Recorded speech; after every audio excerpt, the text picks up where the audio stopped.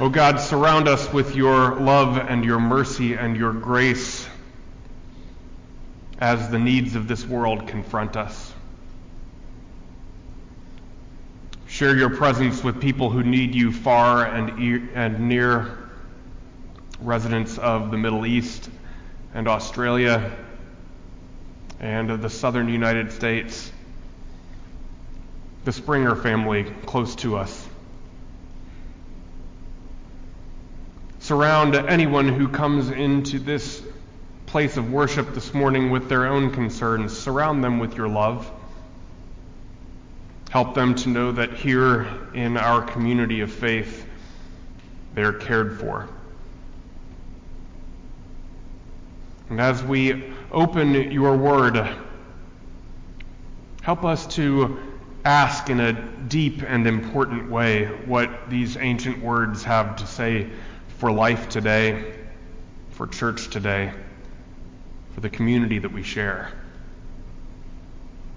And may the words of my mouth and the meditations of all of our hearts, may they be acceptable in your sight. For you, O Lord, are our rock and our Redeemer.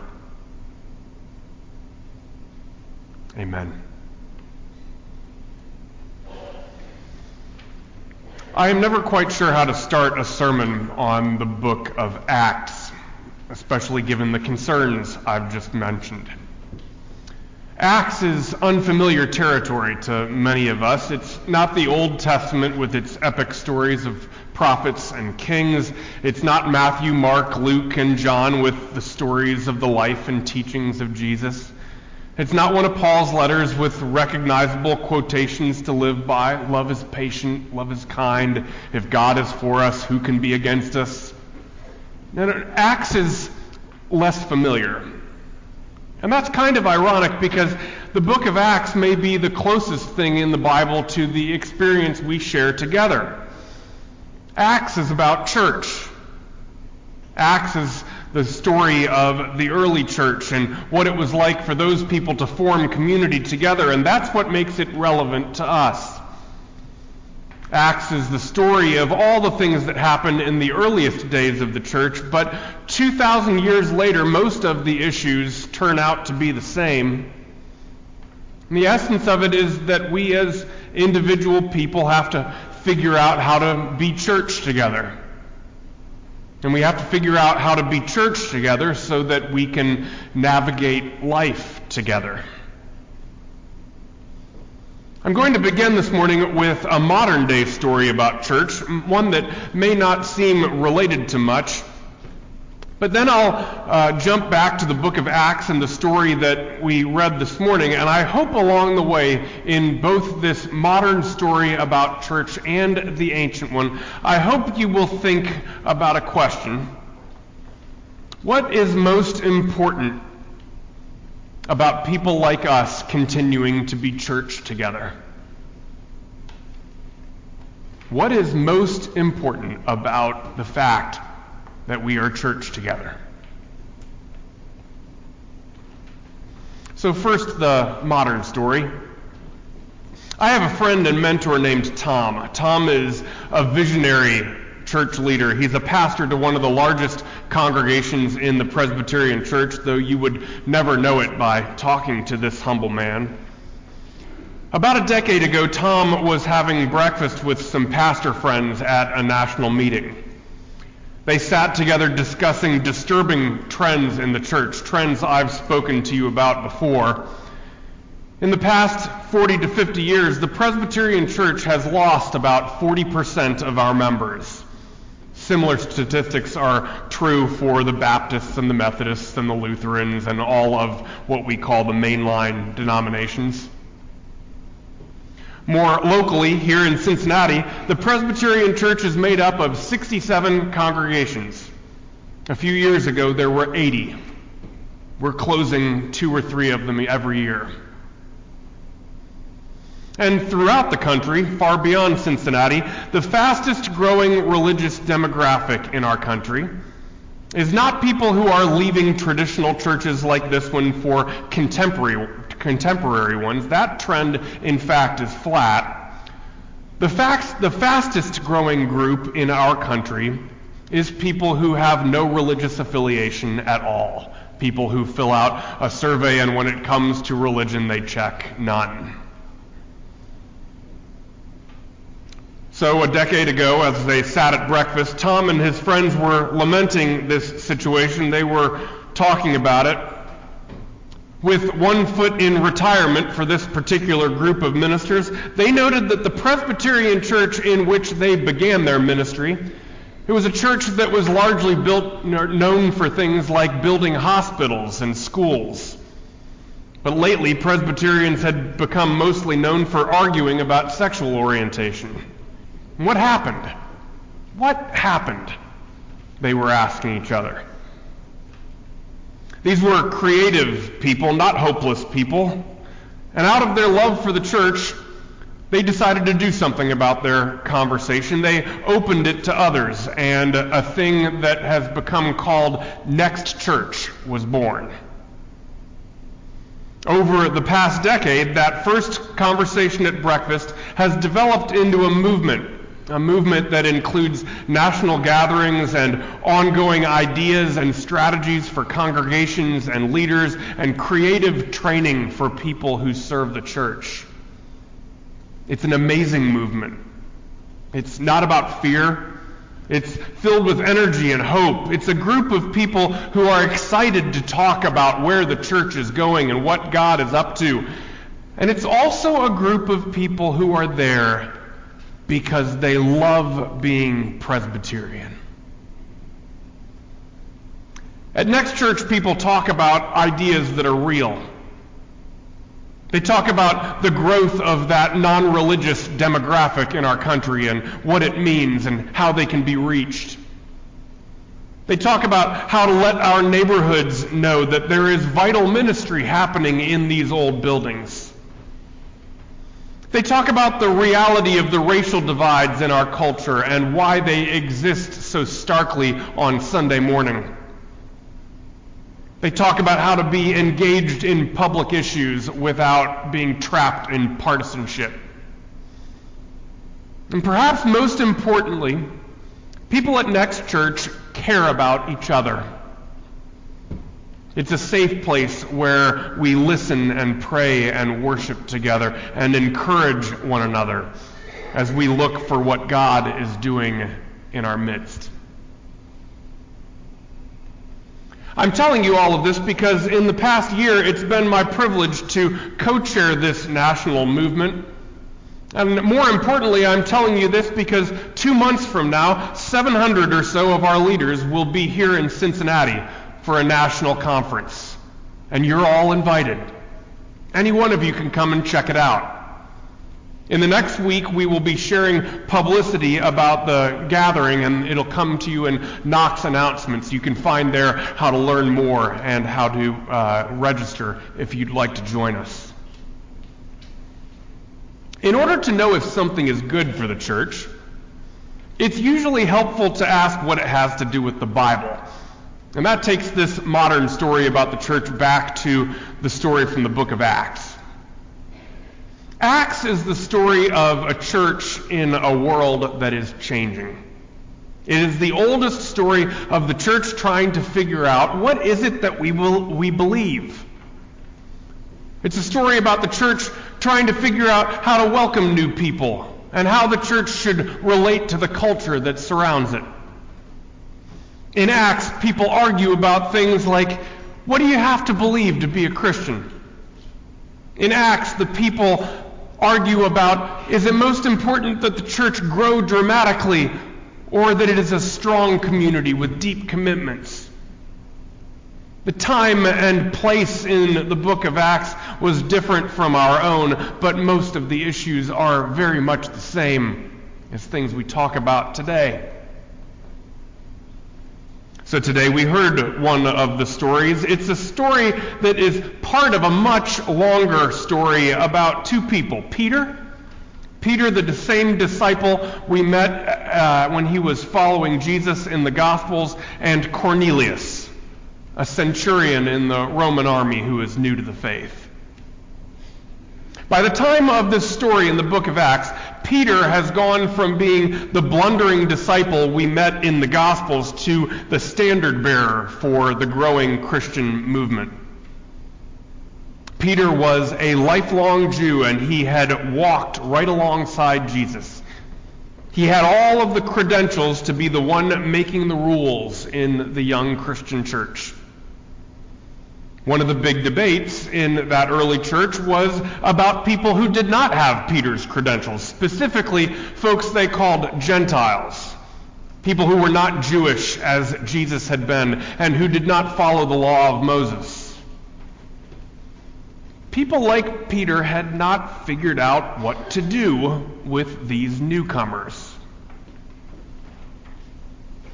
Now, I imagine to many of you that sounds kind of silly. Of course, Peter should let the Gentiles into the church, and Jesus didn't believe that any of those prior credentials really mattered, yada, yada, yada.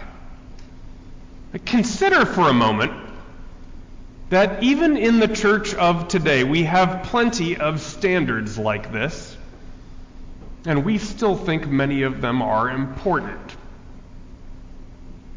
An example. We had a baptism this morning at the earlier service. In order to be baptized in a Presbyterian church, you or one of your guardians must be a member. Now, some of you may be thinking, well, that just sounds unnecessarily exclusive and probably not what Jesus really had in mind. But consider for a moment that the baptism rule we have, which is a much lower bar than what existed in Peter's day, the baptism rule that we have exists because of the surprising number of people who call Jana or me every single month wishing for their baby to be baptized, not because they have one bit of interest in the Christian faith, but because they want their grandmother to stop bothering them about it.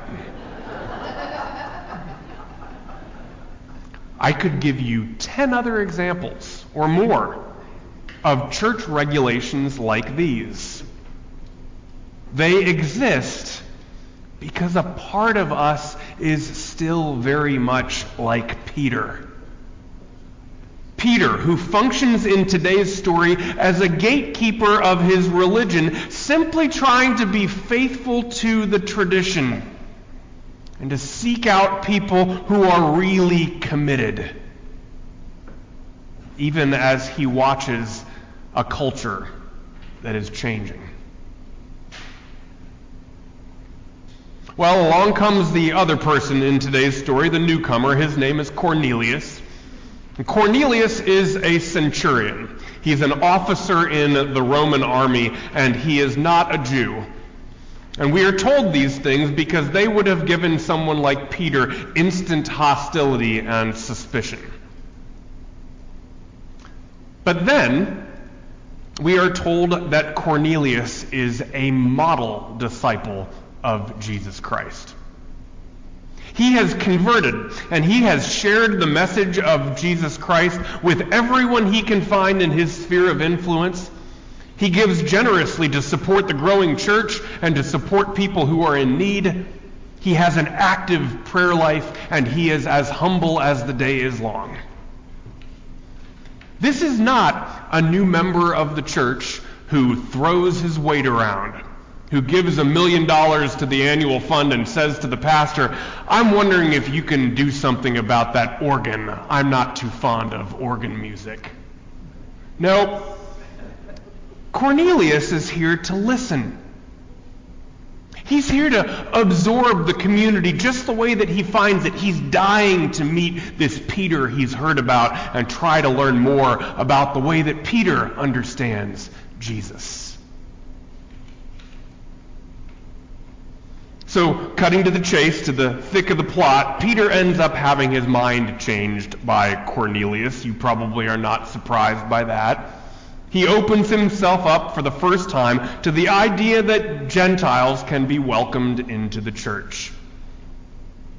The thing I think is worth noticing here is the way Peter says it. There's humility that he expresses along the way. As one translation has it, Peter says, "I really am learning that God does not show partiality to one group of people over another. I really am learning. I love that turn of phrase for Peter because it makes it clear that change is not easy for Peter. Peter is on a journey to understanding. He's trying to grow. He knows in his heart that change comes along, but he also knows there are parts of his tradition that are worth keeping. And he wants to be discerning about how to hold together the old and the new. He's open to change, but he knows it's not easy. I've talked with you before about the changes that are facing our church. Here at Knox, where our membership continues to grow, it is tempting to believe that these trends don't have anything to do with us. But there's something else that's important for us to remember about this church, about Knox Presbyterian Church. Most of our new members come not from that growing demographic of people with no religious affiliation. No, most of our new members come from churches like ours. Traditional churches that are struggling and declining, and people leave those churches and come here. This is not a sustainable future for the church. We have to pay attention to the way that the church and our culture are changing, and we have to take it seriously. It's about us.